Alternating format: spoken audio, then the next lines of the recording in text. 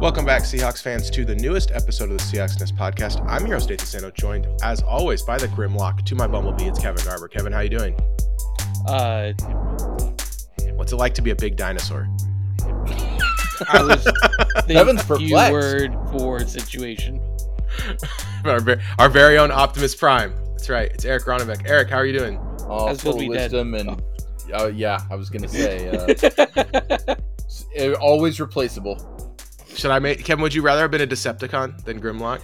I think it's fine no matter which way we do this. Yeah, I have equal feelings about all of the options. Come at it with Decepticons, Nathan. I'll be Unicon. See what you can do. Windblade. Yeah, the Orson Welles of the podcast. That's okay. Right. Anyway, let's transform, I'll have these. Get right into it. I'm going to start off with an Eric subject. Eric, are you ready? Of course. The Seahawks are going to wear their throwback jerseys October 29th at home versus the Cleveland Browns. Eric, they still have not announced what they look like, though. What are your expectations for the throwbacks? If you if you've paid attention to like from the original announcement like I have, then yeah, you can figure out what these are. These are the 90s uniforms with the Seahawk logo on the side of the sleeve. So it's not just the classic blue logo with white letters. It's going to have that Seahawk logo right on the arms. There was a lot of discussion at my job of like, why are they doing this against the Browns? Shouldn't they do it against some AFC West team when we play them? Well, one, we're not playing the AFC West. Two, we have one game against the AFC West, right? Yeah, it would make sense, and they may do it a second game. Just one game announced so far. That AFC game may it may be throwback, may not. But the Browns have like. Wait, I'm looking at the schedule. You thinking? Hold on. Chargers in week 1. Yeah. So like why? And that's because it's week 1. That's why they're not doing it. Yes. Yeah, exactly. Okay, you can't. Wait, but asked and answered. Yeah, but if you're looking at another AFC team, I think they could do it. They could also do it in division. It wouldn't matter. Oh wait, this is the Rams. Do we even play an AFC West team this year? I'm looking at the schedule. I'm so confused. I know you're like jumping over it. I think it's because the Rams logo. Like, if I really like don't look at it very well, it looks like LA with a lightning bolt. You can, right? There's a reason why we all made fun of it when they made it. I'm glad that it's so bad you had to catch back up to how bad it was. But yes, it looks like a LA. I don't think we play an AFC West team, Eric. You're right. No, we do not. I'm looking right at it right now. Yeah. So no, we're not going to play it against the Titans. No, but the Rams. I'm sorry. We could do it against the Titans because of the Oilers. Yeah. Yeah. Oh boy. They hate the Oilers there because they don't want to recognize that they're basically a moved team. No, but the Browns have like that classic logo, so I think it'll be a nice little matchup, color wise, and yeah, I'm excited to see the Seahawk that's used to getting his ass kicked, bringing back the old era of Seahawk football. Eric, blue shirt, silver pants, correct? Yes, that is okay. What if it's blue shirt, blue pants? Will you riot? I will riot. Because if you're going to change it, then change the helmet to the current logo with a silver helmet. What about white shirt, blue pants? That was never a Seahawk, classic Seahawk look. So I will lose it. I will lose my mind. It was white shirt, silver pants. Yep. I would be the worst. I think white shirt, silver pants. I would be I don't like that. That sounds ugly to me. It's white shirt because they got the stripe going down the side with its like white in the middle with blue and green on the outside. Ooh, yeah, so it looks like a belt from the 70s. I love that. I love that pants belt. I love it. Oh, all right, Kevin. You have any thoughts on the throwbacks before we go to a question that is specifically for you? Yeah, I'm looking forward to the throwbacks just in general. I also wanted to say we did all these draft episodes. This is Eric's comeuppance. We're talking Transformers. We're talking throwback jerseys. This is really getting back into his wheelhouse. Yeah, this is the Eric episode. I prepared a question that's specifically for you, Kevin, but Eric will have an opinion on this as well. Bob Condotta reports from camp. Seahawks safety Julian Love revealed today that his grandmother's brother was the founder of Paseo, a well-known Cuban restaurant in Seattle. Eric, is this your new favorite Seahawk? I mean, he's in the running. I was already a pretty big fan, but I liked him on the Giants last year. I thought he was a really good fit for the team. I thought he was a really good player coming out of Notre Dame. And now he's related to one of the best pork sandwiches you can get in the greater Seattle area. Yeah, Go farther. that's Go farther. He's one of the best pork sandwiches you can get in the left Milky Way galaxy. yeah, dude. That pork sandwich is amazing. It's very good. Let me put it this way. So they put a location in Issaquah. I planned a hike to be able to have paseo on the way home. Yeah, they get, and Just if make you sure if it's open, Kevin. you want to know The important thing to know about it is that they slow roast the onions for as long as they slow roast the pork. And so if you want a 50-50 caramelized onion to pork ratio, then you got to get after that sandwich. And if you don't, then what are you even doing with your time? yeah, it's really good. And Un Bien also is same family, similar restaurant, born of a weird disagreement / random paseo closing many years ago. So yes, that both good. Eric, any paseo thoughts before we move on? I know you've danced with the Midnight Cuban sandwich. Yeah, I love paseo. My only issue ever with paseo, that I told Kevin, make sure it's open, because you'd go like, "Oh, it's Tuesday at noon. They're not open. Yeah, Oh, it's it's 4 o'clock. They're not open. Why are they not open?" And then other people would be like walking by, like, "Why are they not open?" It's like you get there you're recognized as one of the best sandwich shops in America. Why are you not open? What about you get there at 12:30 and it's like, yeah, we can get you a meal, but we're out of bread. Yes. Like, I will say that's gotten better over time. They finally realized that people want their food, and so they stock appropriately. Well, but for a I while think, like, there, it was weird. Before too, like it was just the one guy would come in and make everything in secret before they opened. So they just had what they had and no one knew how to make more. That's another thing that was part of like paseo lore, was just this guy Yes. would come in at like 3 a.m. and make like everything. And then people would just come in and serve it and it'd be like, yeah, this is what we got. We got this much. Now, since Un Bien exists and they like recreated all the recipes, he's figured out that, okay, I'm not holding back like some great secret here. I can just let people make the food. 3 a.m. shift, that guy making pork and elves making shoes. Those are the two 3 a.m. shifts. All right, I'm going to start with you on this one, Eric. Michael Sean Duggar reports that the Seahawks will also celebrate the 10-year anniversary of the Super Bowl 48 championship team on September 24th against the Panthers in Week 3. It says the team will relive big moments from the magical 2013 season and welcome back players from the championship-winning team. We'll start with this. What players do you want to see from the 2013 team being recognized on the field? Russell Wilson.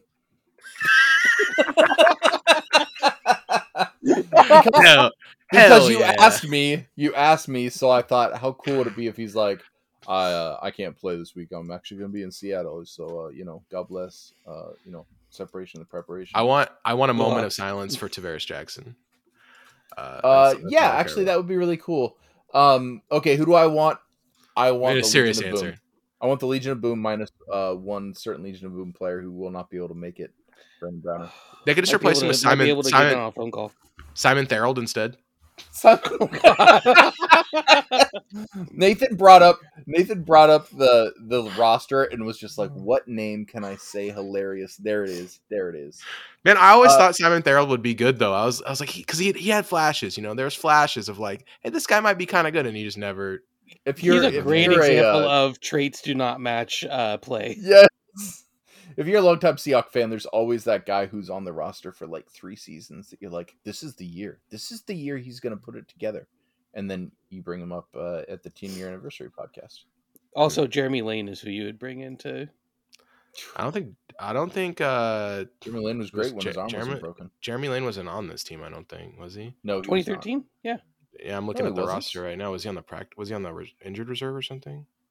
No, he's not on here. No, yeah, he is injured reserve. He was IR too. Oh, was he? Remember he got hurt in the playoffs, if I remember correctly. Deshaun Shedd, though. That's who you bring in. Deshaun Shedd. You wouldn't have to bring him in. You would just be like, hey, take 2 steps forward. He's one of the DB coaches. Yeah. Matt Flynn wasn't on that team either, was he? He was Tavares. Walter Thurmond. Honestly, bring in Marshawn, bring in the Legion. And then from there, beat the Panthers. That's why they're having it on that game. They're like, what team can we beat easily to celebrate the Super Bowl? I want to see Seahawks legend, one-day retiree J.R. Sweezy. Gross. He clearly cares a lot about the team. He came in and signed that 1-day contract. Also, bring in the old offensive linemen so we can all see that they look like completely regular dudes that are way skinny now. Because if you look at most of those guys, they all just like stop taking PEDs. Cassius Marsh. Wait, Cassius Marsh. KJ though, gotta bring KJ for in. sure. Was Golden Golden Tate? Was that the year after? Golden Tate's there. Golden Tate's there. That was his last year with the team, if I remember correctly. You know what? You bring in either Golden Tate or no, that was last year. No, yeah, Golden was on the roster, or what's his name? The guy we traded for that no one remembers. Oh, Percy Harvin. Yeah, you bring in Percy Harvin or Golden Tate, but not both. Flip a coin. Make that a poll on the Discord. Cooper Helfet. All right, I'm done with this. Our third tight end. just to have him stand under the screen while we show that tight end. While we show that touchdown catch against Arizona.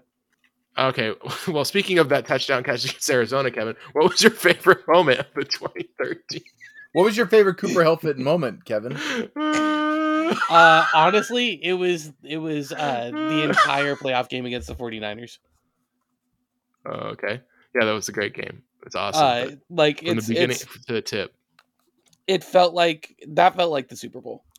We've said it before. That was when we rolled in against Denver. Like, I know Denver's offense was supposed to be elite and everything, but I think we felt like it was the Seahawks' game to lose. The game against San Francisco was legitimately a big challenge, and like the way the defense ended up stepping up, like the Seahawks ran away with the Super Bowl. So having them like scratch and fight and really have to play hard for that win in the NFC Championship game was just really memorable. Eric, do you want to go first, or do you want me to go? I'll go, and I'll just say I'll take the opposite and say the Super Bowl itself, because although the 49ers were good, I still look back at Colin Kaepernick but not being like an all-star winning quarterback that really should have given the Legion much fits. Although they had a good game plan against us, I thought that was more of a divisional matchup that is always tough. But something that always gets overlooked that I really just want to shove down every reporter and media personality's face is that the Denver Broncos had a historically record-breaking offense, and we dismantled them. And that can't be understated. When you talk about greatest teams of all time, that was the greatest Peyton Manning team to ever play, and we dismantled them. So my play is different. You know that there's like times when you watch teams play and like it's when like things are really difficult. That's like when you see like the kind of quality of a team. And I think like early on the Seahawks got that. That was that week 4 game against the Texans where they play the Texans, they go down big. Both offensive tackles are hurt. The center is hurt. JJ Watt is like cleaning our clocks, just destroying us on every play. The Seahawks put together a touchdown drive. It's 13-20. Russell Wilson throws a pick, and then we look pretty doomed at that point. I really felt like the game was over. And then Matt Schaub throws the pick 6 to Richard Sherman. That play specifically that ended Matt Schaub's career, basically. It was like it broke Matt Schaub. That was so awesome. Sherman took it for the touchdown. We won the game in overtime. Not the only game we won in overtime that year. That big comeback against the 0-7 Buccaneers that Brett always likes to talk about. It's like the first half of that game was the worst, really frustrating game, worst game of his life. So yeah, those two together. Hey, what about that going back to that pick? What was interesting about that? What was the little trivia piece about that pick 6 from Richard Sherman? Was it Sherman the number of pick 6s in a row, right? Oh, that's Sherman and he lost about the 50-yard line, the 43-yard line, and he ran in with one shoe. I'm like, oh yeah, he did. I see it now. I was like watching a GIF of the play, so now I was like looking at his feet now. Okay. I just remember it being like, oh man, that had to be slipped. Like that's a level of talent you don't really think about. So the Sports Illustrated posted this. You guys, the 10 most stressful teams to watch according to them. Okay, you ready? Number 10, Falcons. Number 9, Rams. Number 8, Panthers. Number 7, Raiders. Number 6, Chicago Bears. 5, Colts. 4, Cardinals. 3, Texans. 2, Titans. 1, Broncos. What I want to understand is, do they not understand what it makes a team stressful to watch? These teams are just Apparently, just bad. being bad all the time is very stressful to watch. Yeah, it's It's like because your loss is a foregone conclusion for the last half decade. Looking at you, Texans. the teams being stressful to watch needs to be a combination of the team being good but never putting the other team away, which is the definition of Seahawks football. They just never put anyone away. So yeah, I don't know, that like bothered me a lot. So I just wanted to bring it up. Nathan's list is like Dylon listing the 5 greatest rappers of all time. The 5 most stressful teams to watch: Seahawks, Seahawks, Seahawks, Seahawks, and Seahawks. It's horrible. It's horrible to watch the Seahawks. Okay, let's go one more subject. Marshawn Lynch is got a starring role in the new movie Bottoms. Have you seen the trailer, boys? Yes. I had no idea about this Until now, like that, I'm just bringing it up to you. Yeah. Okay, so the conceit of the movie, Eric, is there are two girls. They're lesbians and they want the hot cheerleaders to hook up with them, so they start a fight club. That's that's like the plot of the movie. It premiered at South by Southwest, got very good reviews. Marshawn Lynch is like their like a teacher that they asked to help. He ends up being the faculty advisor for the fight club. Yep. Yeah. And so this is I'm very excited. It looks funny. Looks like another solid entry into the teen movie genre. It does not look bad just looking at stills right now. The trailer has it has style to it. So that's the last thing for that. I have one other. Oh, go ahead, Eric. Is your next thing is it entertainment adjacent, like TV adjacent? No, it's about Jamal Adams. Because I wanted to use it to dovetail into the longer conversation. So do you have an entertainment adjacent thing to go say ahead, Eric? Eric? I was gonna say, yeah. Eric, what about this? I'm trying to remember the name of the show. What about the thing on Fox that is? It's the reality TV show with Life on Mars. Richard Sherman, yeah, Life on Mars. Richard Sherman and Marshawn Lynch. Did you watch the episode this week? No. Marshawn was like the I don't know what you call it, like squad leader or what, I don't know what they call it. I can't remember what they call it. But I just watched clips and he had to interact with Lance Armstrong a lot in the episode, and it was like the greatest thing I've ever seen in my life.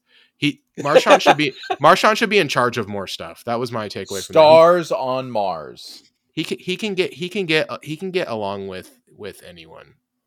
It's just great. Yeah, I feel like Marshawn's so chill that everyone underestimates how much of a leader he is. That dude has a lot of natural charisma and is really capable of making a situation gel. Like if you look at a lot of situations he's in, where you hear him like saying stuff, he's just kind of a glue guy in a way that you don't think of it being. I agree. All right, click the link in the chat, guys. This is Zach Charbonnet drawing our logo. What do you think? Oh, I saw this before. This is this is not good. JSN did a better job. This looks like somebody get that man a mirror and a helmet. This guy looks like a shoebox that he put that he drew on the side. It looks like you opened up a can of sardines and then smashed it with your fist. Yeah, it's not good. I mean, he's wearing a beret, so maybe he's a real like French artist. I don't know. Was it the kind you buy at a secondhand store? Do you want to see Jackson Smith and Jigba's, Eric, to compare? Of course, because that one was really, really bad. So there's Jackson Smith and Jigba's right there. Jackson Smith and Jigba's looks like a slipper that you would wear of the ugly Sonic from Sonic the Hedgehog. Yes, it's and also this looks like a dollar store beret, Kevin. Yes. It definitely doesn't look like a raspberry beret. No, it's a blueberry beret.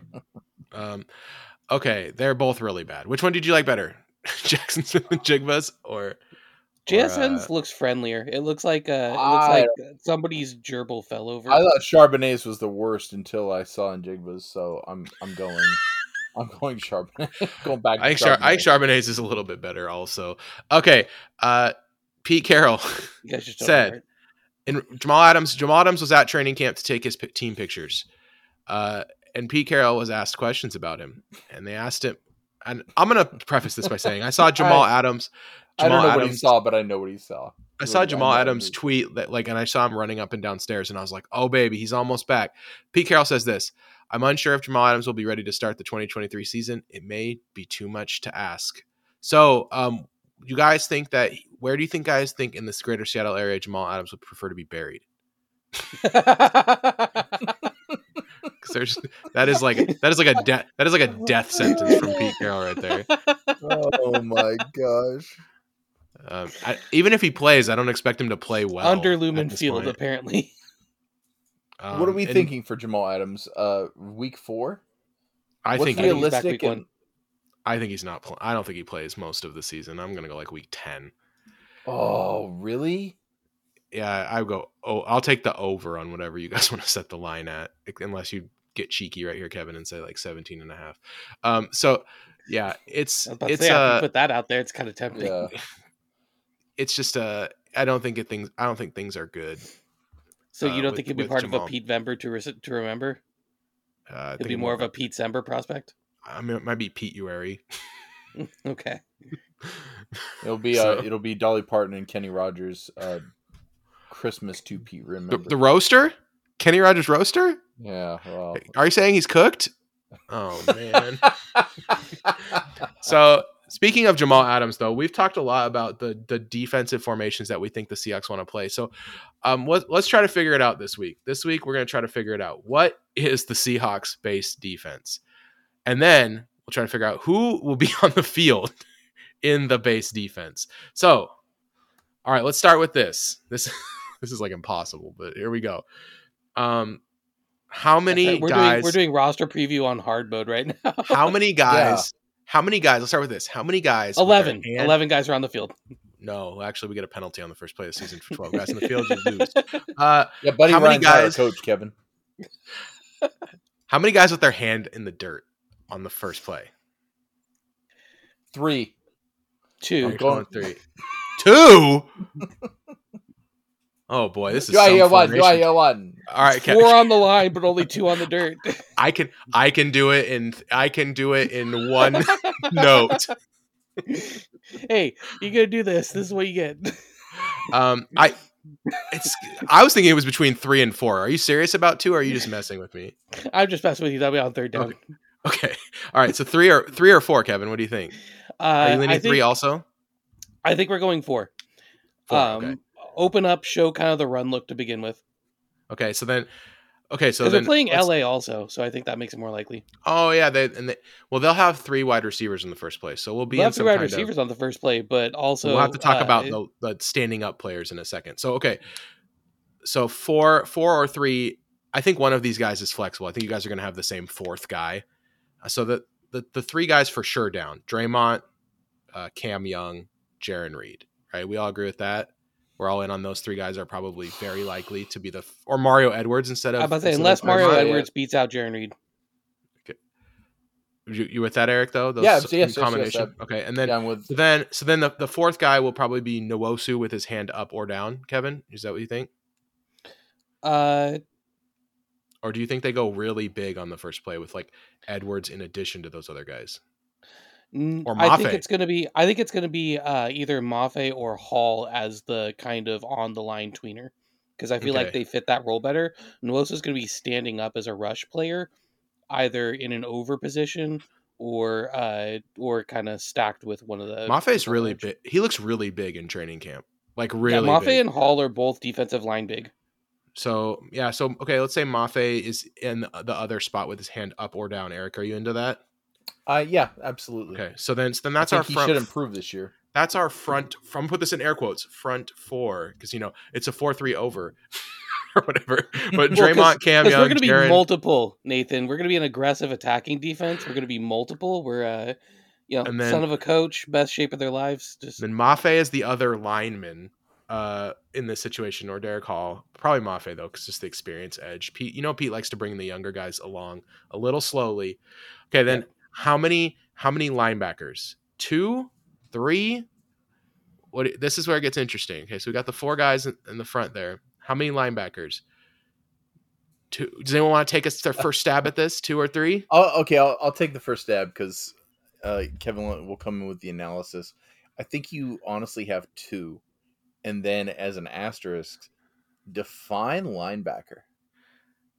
I mean, we don't have a lot of linebackers on this team, like the typical linebacker. If you look at LB on our team that would actually play on the defense, I'm not talking special teams, we don't have a lot of linebackers. So I'm Bobby saying Wagner, Devin Bush. That's it. there you go. And Those are your list. guys. And then when Brooks comes back, you're bringing him in, but you're probably rotating him.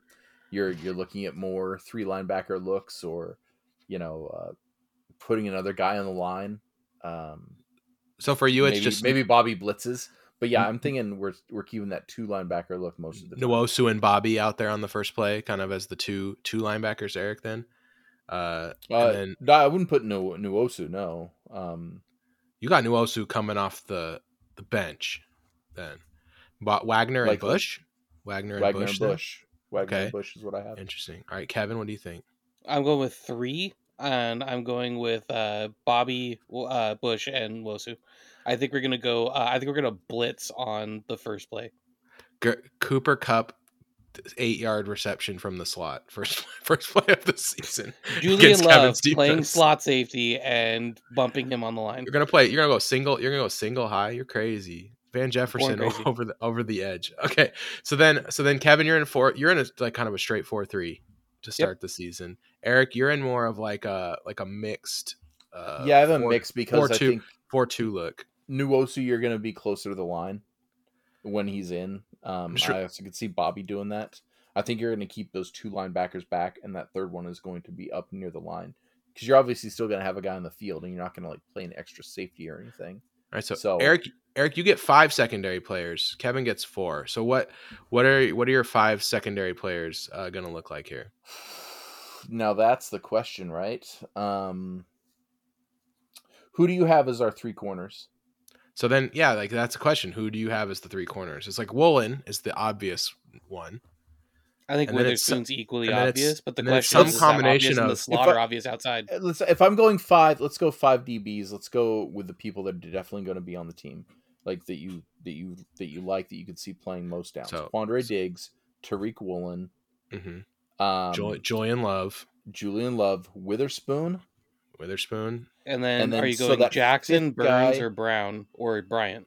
Or Jarek Reed? Jackson, Burns, Brown, Bryant are all equally viable. I think Jarek Reed, as a rookie, is going to be brought along slower, like you said. Is it between Brown and Bryant? That's probably... I think it's between Jackson. I think it's between Jackson and Bryant. This weekend in his press conference, Pete Carroll said that Mike Jackson was the best player in training camp so far. Now that's a little bit of please give us a 4th round pick for Mike Jackson. That is the kiss of death right there. Come on. But Pete Carroll, but here's the thing. Pete Carroll does stuff like this all the time. And they have been playing Devin Witherspoon in the slot in practice as well. Pete does this thing where he gets the fan base ready. I call it expectation setting, but he brings it along slowly. So this is step doing 1. It for Gino last year. This is step 1 of the expectation setting, which is hey, Mike Jackson's playing really good for us, and we want to get him on the field. And then that way he can keep saying stuff like that and keep building on it. And then in week 1, when it's 5 defensive backs and it's Woolen, Mike Jackson, and Witherspoon in the slot with Diggs and Love in the secondary, everyone's like, oh, okay, this is kind of what their plan was the whole time. So that's kind of my my thought there, Eric. So I don't think it's unreasonable to go with, if you said most likely to make the roster, Jackson's a deadlock. He's making the roster if he's on the team. Yeah. So I'm curious of who's starting. Either way, those are the 5 guys. I think if you want to take Jackson over Bryant, I'm perfectly fine with that. Speaking of 5 guys, did you know that? I'm just kidding. Okay, Kevin. How small it could be. Kevin, you got 4 guys. Did you know you could pay $21 for a hamburger, just a burger? Kevin, who's your 4 defensive backs here? I think Witherspoon's going to claim a starting spot. I have Woolen and Witherspoon as my starters. I think Witherspoon is going to have that Chris Harris inside-outside flexibility. He might not start out that way. They might want him to dedicate himself to either playing in the slot or playing outside. But you listen to what Tyler says about him being a smart player. You listen to what some of the leaders on the team talk about with him kind of putting in the extra work. You see the training camp videos of him just getting roached by Jackson Smith and Jigba. Did you see that? He got a half step on him and he wasn't allowed to be physical. But that was a good wheel route by Jackson Smith and Jigba. And Jigba can move, man. He's so good. That what that's a tailor made steal. route for him to burn somebody too. That's cold blooded to put that It's out gonna there. be it's gonna be all Jackson this season. I'm so excited already. One on ones favor the wide receivers unless you let the cornerbacks mug the wide receivers. So I'm not like against it because the whole point of playing cornerback in the NFL is to push people towards your coverage, right? And like Yep. there was no over the top coverage there. It wasn't like Quandre Diggs was patrolling. So yeah, I agree, Kevin. It was like kind of funny to everyone's like, oh, Witherspoon got burned. It's like this really favors the wide receiver quite. No, it's like the one on ones at the Senior Bowl where they're like, oh, he burned him. He's like, yeah, he ran around for like 10 seconds, dude. He's eventually gonna shake him. Like, yeah. Everyone can. I mean, it was impressive by Smith-Njigba. He just got open, which is like what he's going to do all season. But yeah, if there was a safety helping on that side or something, it makes the play completely different. But I think it's Witherspoon, Woolen, Diggs, and Love. Unless Adams is healthy and able to make it. I think that's our starting four. And you have Love kind of creeping up into the box to help against like the 3 wide receiver look here, and then we're kind of naked over the top on this, but you're looking for a run or a sack on the old bad shoulder Stafford. Yeah, I think we're going to see a lot more flexibility in our pass rush because of the talent in our defensive backfield. I think the team's going to want to establish that you have to be careful. We're one of the least blitzing teams in football last season. I think we'll be back up towards average. I know we're not a big blitzing team, but Kevin, why do you think that is? Is it? Do you think that's philosophy or talent or mix of the? I mean, the thing is, guys, Kevin wants to see 5 guys rushing the passer. Speaking of 5, did you know they'll pour extra French fries right into the bag for you once they're done? They'll use peanut oil. This restaurant can kill you if you have an allergy. Speaking of killing killer burgers, absolutely killed. All right, anyway, so I think that the difference is Witherspoon, I think, is just a really stable skill set. Woolen, I think in year 2 is going to be a bit less of a gambler than he was. It might result in a few less picks, but I think it'll result in more stable play on the outside from him. And Quandre is going to be healthy from the start of the year. At least, unless something happens in training camp or whatever. So I think all of that combines to give the defensive coaching staff a little more security in the way the defensive backs are going to play. And when you invest all that talent, all those draft picks, all that money into the safety position, you're doing that for a reason. I think the reason you do that is it lets you manufacture a pass rush. We still don't have that one elite pass rusher, but we've now got a set of guys who have skills that let them get to the quarterback. Draymond Jones can get to the quarterback from the inside. Jaron Reed has shown that he can pressure the pocket. Mario Edwards is capable of getting a little bit of pressure as well as being good at playing the run. We're rolling 4 deep with capable pass rushers. We know Bobby Wagner's an efficient blitzer.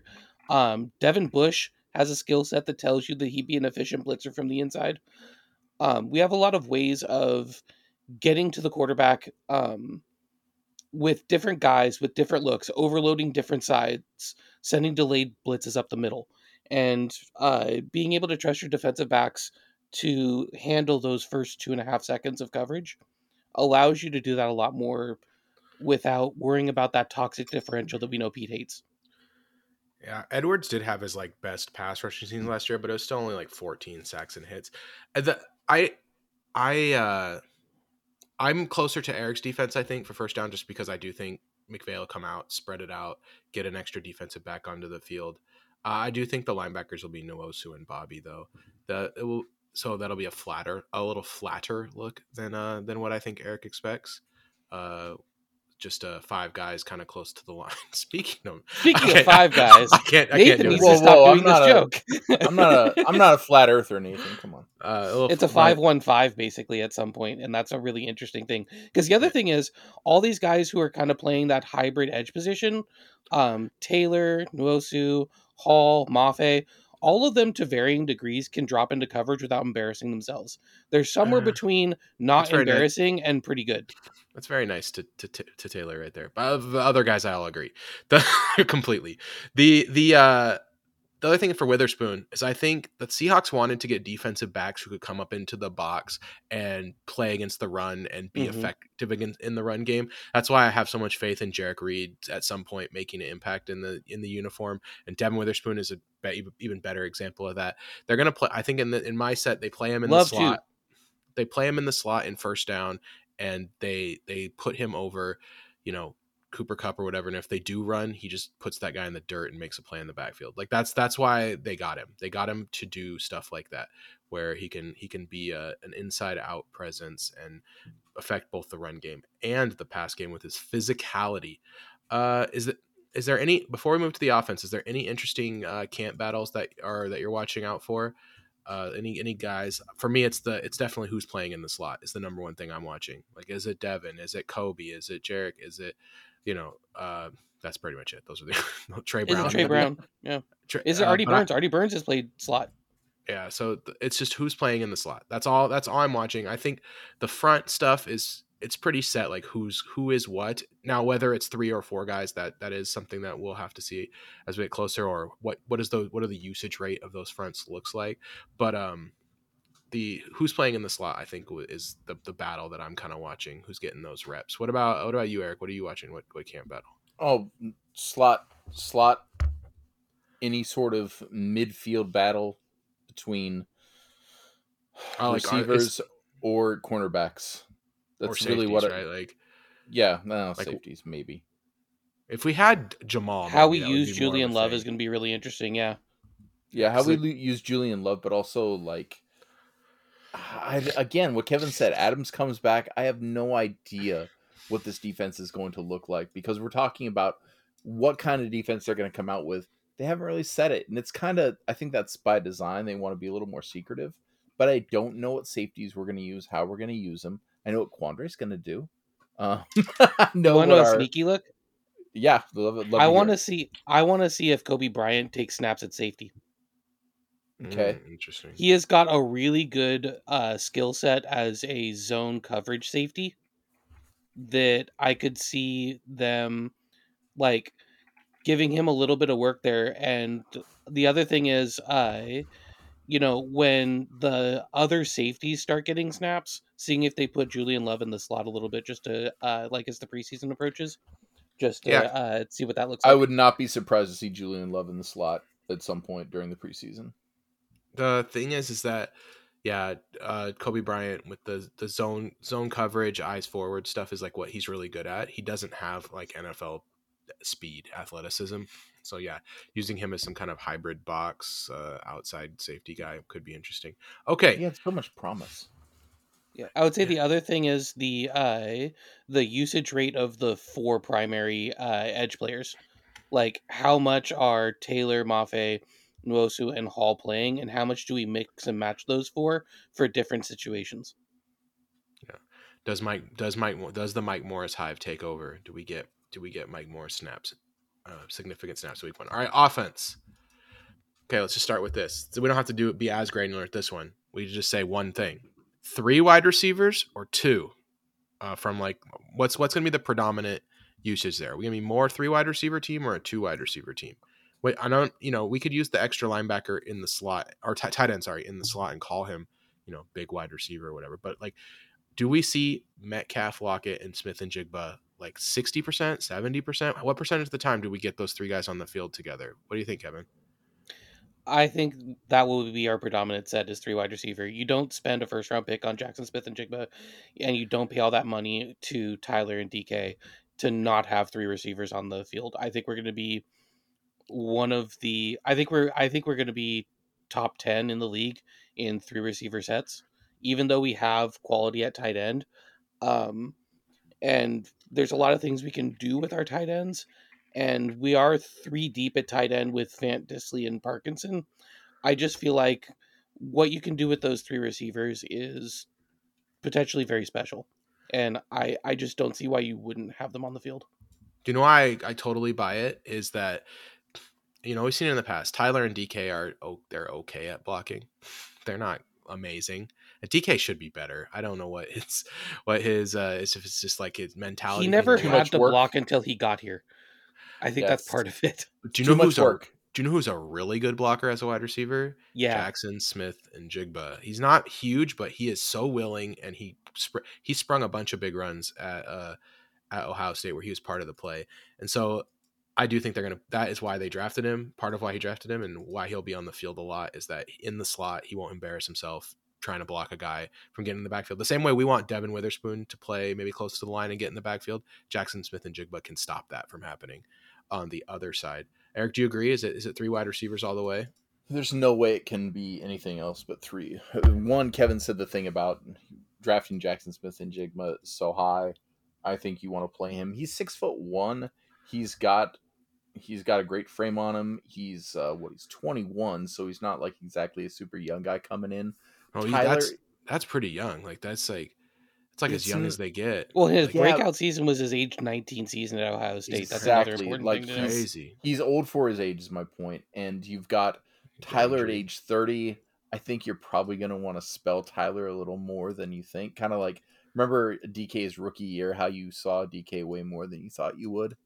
I target wise, I think in Jigma you're looking at the same thing. We want to kind of maximize our Tyler Lockett time. So maybe it's Tyler getting like closer to 60% of the snaps, and then Smith and Jigba more closer. Yeah, to maybe 65, something like that. And then also we've never been like a tight end team where every few years it'd be like, oh, the Seahawks are going to move more to tight ends, or hey, they to make Russ happy, they got another offensive coordinator. And this one really likes to use his tight ends. It's just something that we use as necessity, right? It was like last year we needed to necessity use it. Or a trick play, or like, ooh, the tight end was the target here. But yeah, it's always going to be 3 receivers. Last year for this year we lined Fant or Parkinson up in the slot quite a bit, even Disley quite a bit. And because we had to. What else are we going to do? Roll Eskridge out there? Come on, guys. Come on. Let's be reasonable. Come on. Second round pick Eskridge, not happening. Quietly, Charbonnet I think has an impact on this too. Charbonnet is such a battering ram that you don't need to put the extra tight end out there to buy him an extra second to get to the middle, because he just hit hole done. Tough runner. I'm so in on Charbonnet. I cannot express to you how in on Charbonnet I am, and I think he's, by the end of the season, he's clearly like the 1A to Walker's 1B as opposed to the 1B. And I know that maybe is a controversial opinion for a lot of people because Kenneth Walker was so good last year, but this is the kind of guy that Pete Carroll loves giving the ball to over and over again to just beat the other team up. And he's then a fall forward player. Once they're beat up, you send out Kenneth Walker. The thing about that is that we used to have, when we first, the Legion started, it was one guy. Beast mode is both of those guys. He beats them up and he breaks the big run. Yeah. Yeah, it's hard to find one guy to do both those things. There's only so many Derrick Henrys, Marshawn Lynch's in the world. Very few. Kenneth Walker and Zach Charbonnet in composite are like Marshawn Lynch, right? It's like the tough runner and the home run hitter, and you let Charbonnet wear him down, and then in the fourth quarter, it's Ken Walker time, baby. They're tired. He's fresh because he hasn't played that much in the first half, and he's just burning 70-yard runs.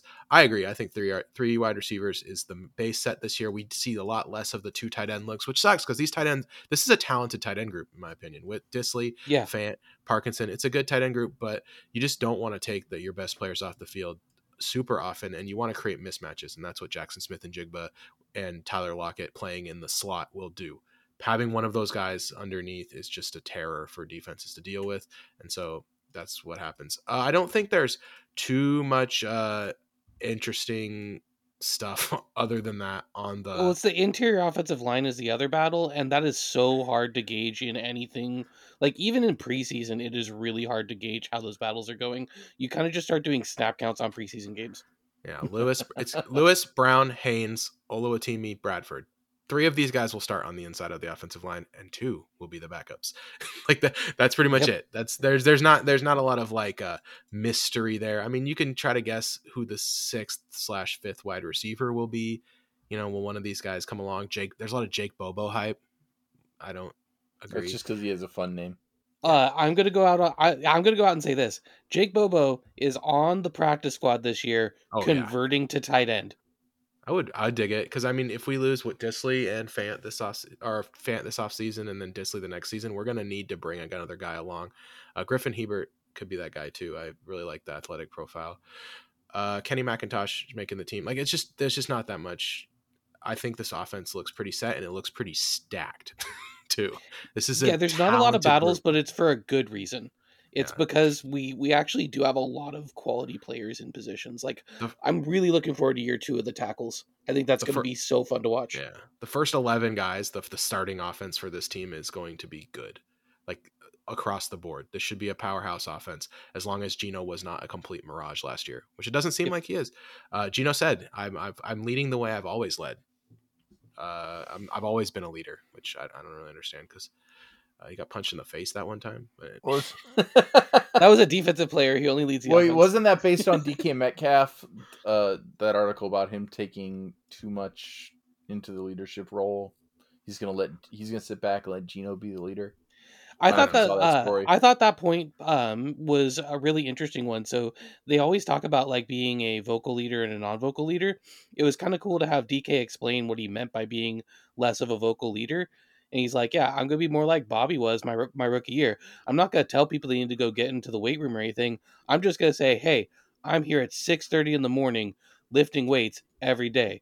If you want to be here, I'm here with you." Like that's a great I example of like like that. what non-vocal leadership is. I'll follow over you, DK. the over under for the Seahawks right now is 8.5 wins. Just right now, we got a lot of preseason and late veteran signings and stuff to go. But right now, how do you feel about that over under? Where you at? Go, Eric. Go ahead. I think What do you that think? over under is the perfect number. Right Perfect. now, I'm under. You're under, so you're Um, thinking eight, feeling 8 and 9. yeah, All right. that's going through the schedule. That's what I had, and um, I don't want to go. I don't want to be super high on this team until it's until they give me reason to. But it's 8.5's that perfect number. Yeah. What about you, Kevin? What do you think? I already have a wager placed on the over. Oh, I am in pound the over mode on that. I think that's low. I think that's below my low end threshold for non injuries. it feels to me like a 10 to 11 win team. So I think over feels good to me too. But injuries, all kinds of stuff can happen between now and the start of the season. I do think there's just there's two defining stretches in this season. Like, can we be 4-0 going into the bye? The schedule sets up Mm-hmm. nicely for it. If we're 4-0 going into the bye, we're in very good shape to win 10 plus games. And then That murder road. how can we handle the mini after the mini bye or whatever, coming off of the Rams game, or we got the back-to-back Thursday night games, San Francisco, Dallas, San Francisco, the Eagles, and then at Tennessee. Even if we can get 2 wins in there, you're looking at 11 or 12. If we can't, then you're looking at closer to 8 or 9, like Eric said. So yep, it's an interesting schedule because it has a couple quirks like that. And the early bye, I would be much more flat on the team if we had I would narrow my range a little bit, but I just think there's a big range of outcomes. Like if we lose at the Lions and at the Giants and we're 2-2 going into the bye, sound the alarm. we're in like we might not get better than the 9 seed, right? So Yeah. that's a or 7 seed. I mean, sorry, 7 seed. I This is also We're not think the if three we and were as thin as we were last year, I'd be more worried. This team, I don't feel like the roster is thin like it was last year.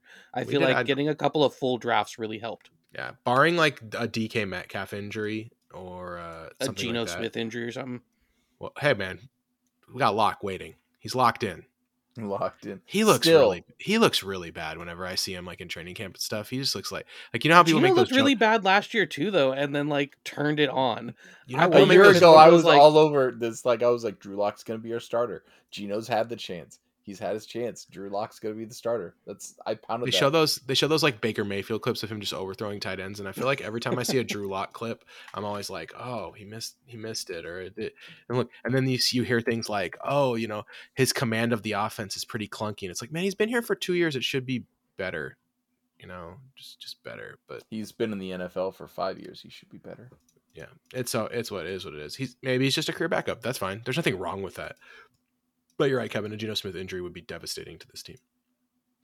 All right, there are many ways to support the Seahawks Nest podcast. The best way to do so, head over to patreon.com/Seahawks Nest for as little as $1.24 a month. Join a Discord, get direct access to us. You can just hit us up all the time. Thanks to those who are in the Discord, like Emmanuel, Andy, Brett, Cooper, Evan, Flocktimus, Gavin, James, Jose, Joshua, Lucas, Malcolm, Micah, Rad Dad, Nikki C, Ryan, Timothy, Tom, Astro, Blake, Washington Fish Quest on YouTube. Check him out. Bob, Casey, Daniel, David, Foles, Jay, Luke, Michelle, Mike, Richard, Thomas, Werewolf, Brandon, and Nick. Thank you guys for listening and supporting the show. Okay. Also, if you have no money, you're just dead broke and you can't do anything, iTunes review. We haven't got one in a long time, and it really helps in the algorithm if you feed it every once in a while. Most people still discover their podcasts via iTunes. And I did notice that people hunting for off-season / preseason podcasts, I saw on the Seahawks subreddit, we've gotten a couple of mentions. Anyone who's listening out there who gave us a mention, appreciate it. Appreciate the love. Always good. Love seeing everyone mentioning Man to Man and some other of the really good Seahawks podcasts out there in the Seahawkers, Man to Man. Just any of the ones that aren't too depressing. Like there's some. I like what Maddie does on YouTube's pretty good. Yeah, the Overload. Overload's great. Mm-hmm. Okay, Overload's great as long as you have like enough football knowledge to keep up, because they don't explain enough. Yeah. Like that. Like if I hadn't coached football, I would be like lost sometimes when they're talking about stuff. So that is another thing, is that maybe do like a couple primers. Yes, or something. People talk about jumping into the deep end of the pool. This is more like jumping off of the side of the boat into the ocean.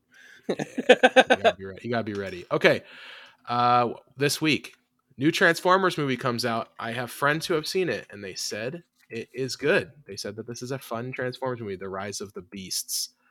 Eric, I know you're a huge Transformers guy, so I'm gonna just ask you just a general Transformers question. Who are some of your favorite Transformers characters? I'm going back to the early 80s cartoon when it first started, and they were first trying to sell me toys. Bumblebee, Optimus Prime, Jazz, who is conspicuously absent from this Transformers movie, where the main Transformer is a Porsche. Yeah, Mirage. I got beef. I got beef, boys. Are you saying that they should have just made Mirage Jazz? I mean, Mirage is a Formula One race car. Why is he a Porsche in this? Why not make it Jazz? Also, Jazz was Formula One's really boring now. Have you watched it? Well, exactly. So why just leave Formula One out? That's great, because Mirage was really boring. So did you see this movie yet, Eric? Or are you waiting? No, I've not seen this. I'll catch it when it streams. So people say though it's like really good. It's fun. Also, I'm not a Beast nostalgic Wars guy. Yeah, like, that's when I was in high school, and I'd leave for high school, and I'd be like, why are Transformers turning into animals and robots? I don't get it. But it's cool because his name's Optimus Primal. Sure. Yes. They changed one sound to make it a new character. Okay. Yeah, I'm excited about the movie, but we gotta start with the movie that kind of rebooted the Transformers franchise recently, which is the last Transformers movie. So this is the one we're going to be talking about. Our big subject today is 2018's 91% Rotten Tomatoes, which I think is a little bit of an overrate. Bumble. You have to remember, if you think it's above average, it's fresh. And I feel like this is a very above average movie. I feel like it's I felt like it was very average. But let's get into it. Okay, so we've got Haley Steinfeld plays Charlie. Haley Steinfeld's great. So I'll get there. Wait, I got to go back a little bit. The movie opens with like a lengthy on Cybertron CGI fest where Bumblebee, played by Dylan O'Brien, is now talk in this one, and they're battling, and there's lots of what's stuff important going about on. This, Nathan? The important thing about this is it costs $60 million to make. I don't know. Like it's boring. It's partially boring because you've seen it 500 times thanks to modern cinema. But the original Transformers movies took the designs of the original Transformers and really changed them around and made them got away from the cartoon and the toys and made it so the long-term fans, they were unrecognizable, and it just became a CGI mess. In order to get people to actually watch these movies again, they needed to keep it a CGI mess because that's all of Hollywood, but also they wanted to make the characters look a little more like their original design because nostalgia pays. I do like that they Nostalgia pays gave. movie theaters, and Soundwave looked like Soundwave. He sounded like Soundwave. All the characters looked closer to their original designs, and this opening scene kind of told people, "Hey, this is what you're in for." And that leaked. A lot of that leaked online beforehand, intentionally, and it got people to the movie theater. I feel like they did a good job with Bumblebee. Like they gave a good reason in universe that the Transformers can look like a bunch of different cars with him like Yes. scanning when the different characters scanning the different things to do it, and then that way you can get them in and out of their iconic looks, right? Like Bumblebee's a Beetle in this, but also but they want him to be a Camaro sometimes, so they gave So now That's you can sell actually even more toys. He was a that's Jeep for a act- minute.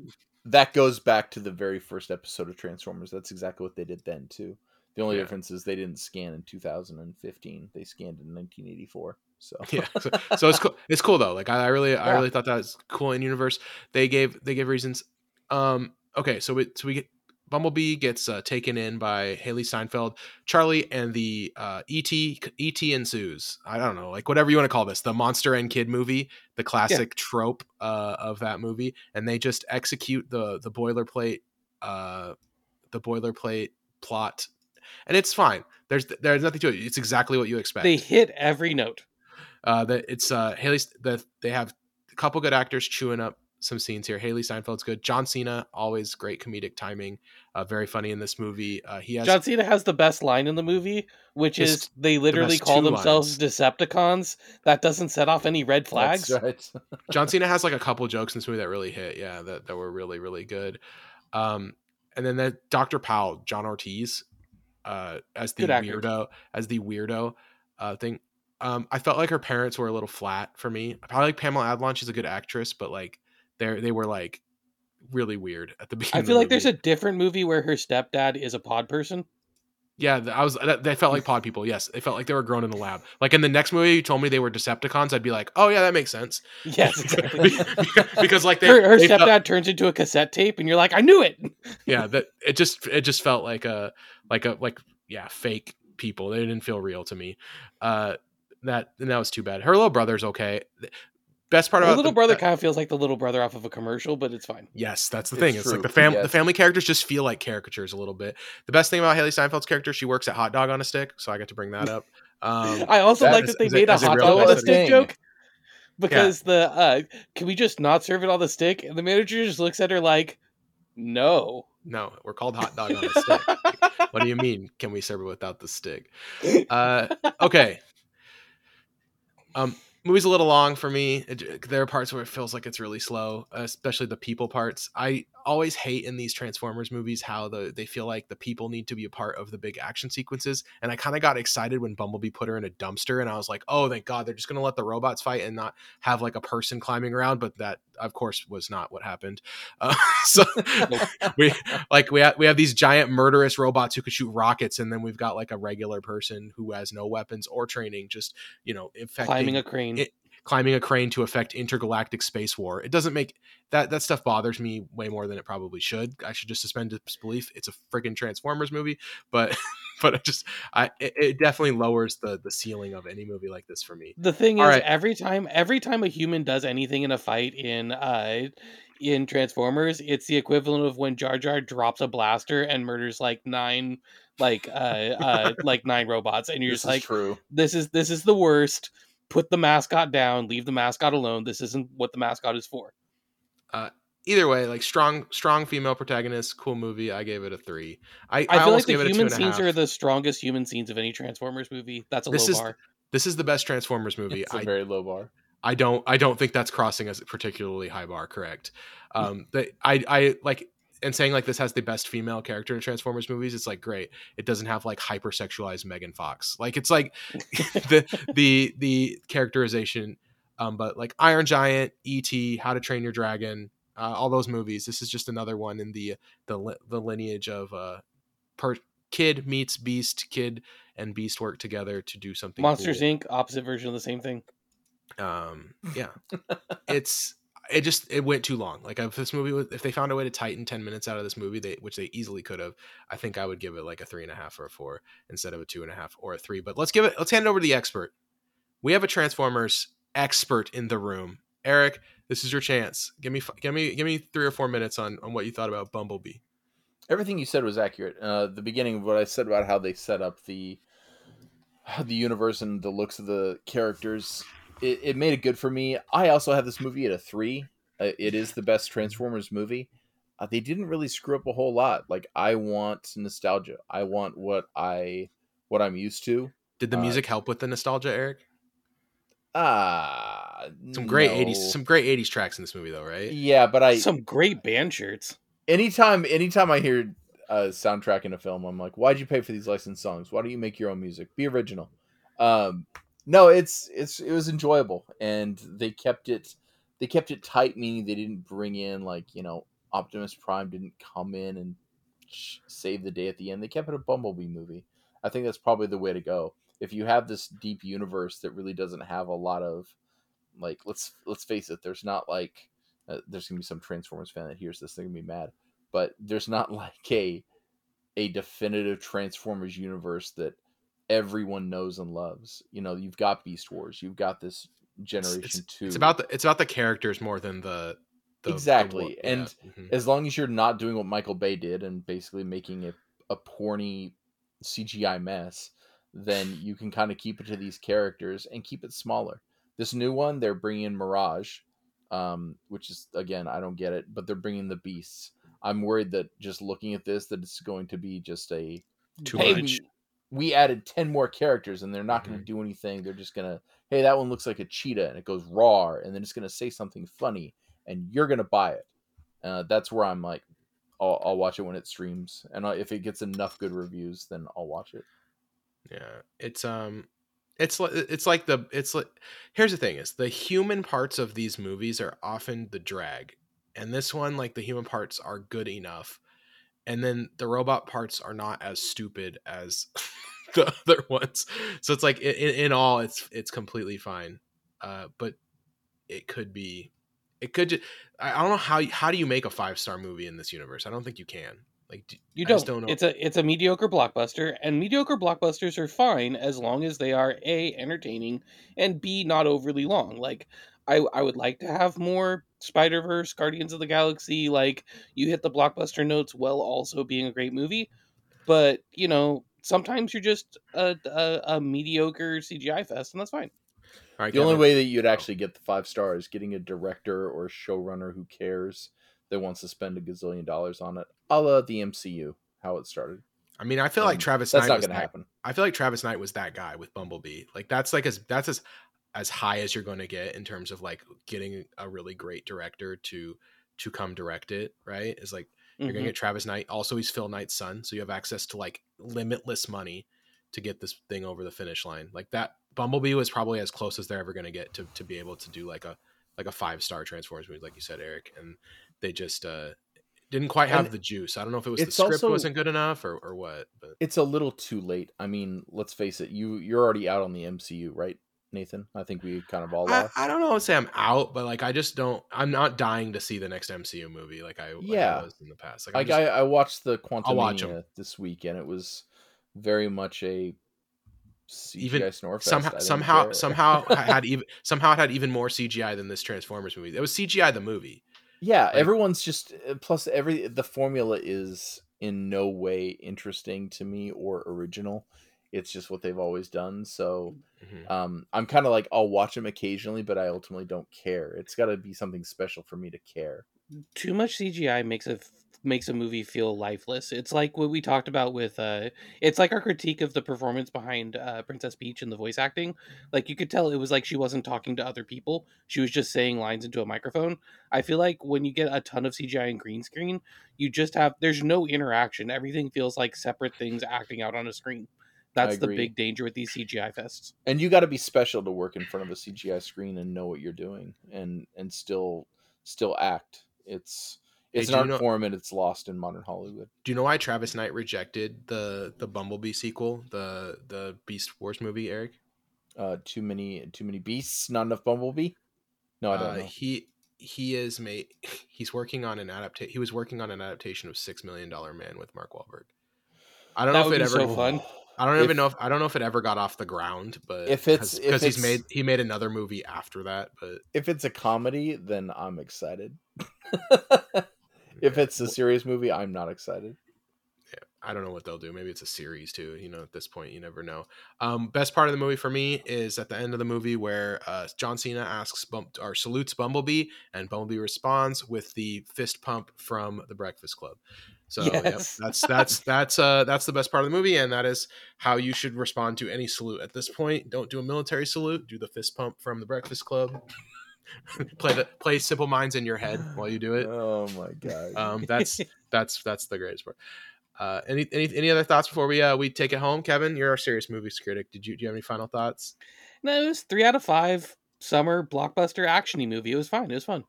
Yeah, fun movie. If you like the Transformers, this is as good as it gets. I think if you skip this because you were disenchanted with what Michael Bay was doing with the Transformers, like me, and just this watch it now for this. This was a nice soft reset that like kind of resets the universe and puts them in a much better spot to continue, even if Travis Knight rejected the sequel. I'm sure it's fun because this movie was pretty solid. All right, for Kevin, for Eric, we will see you next week. Go Hawks.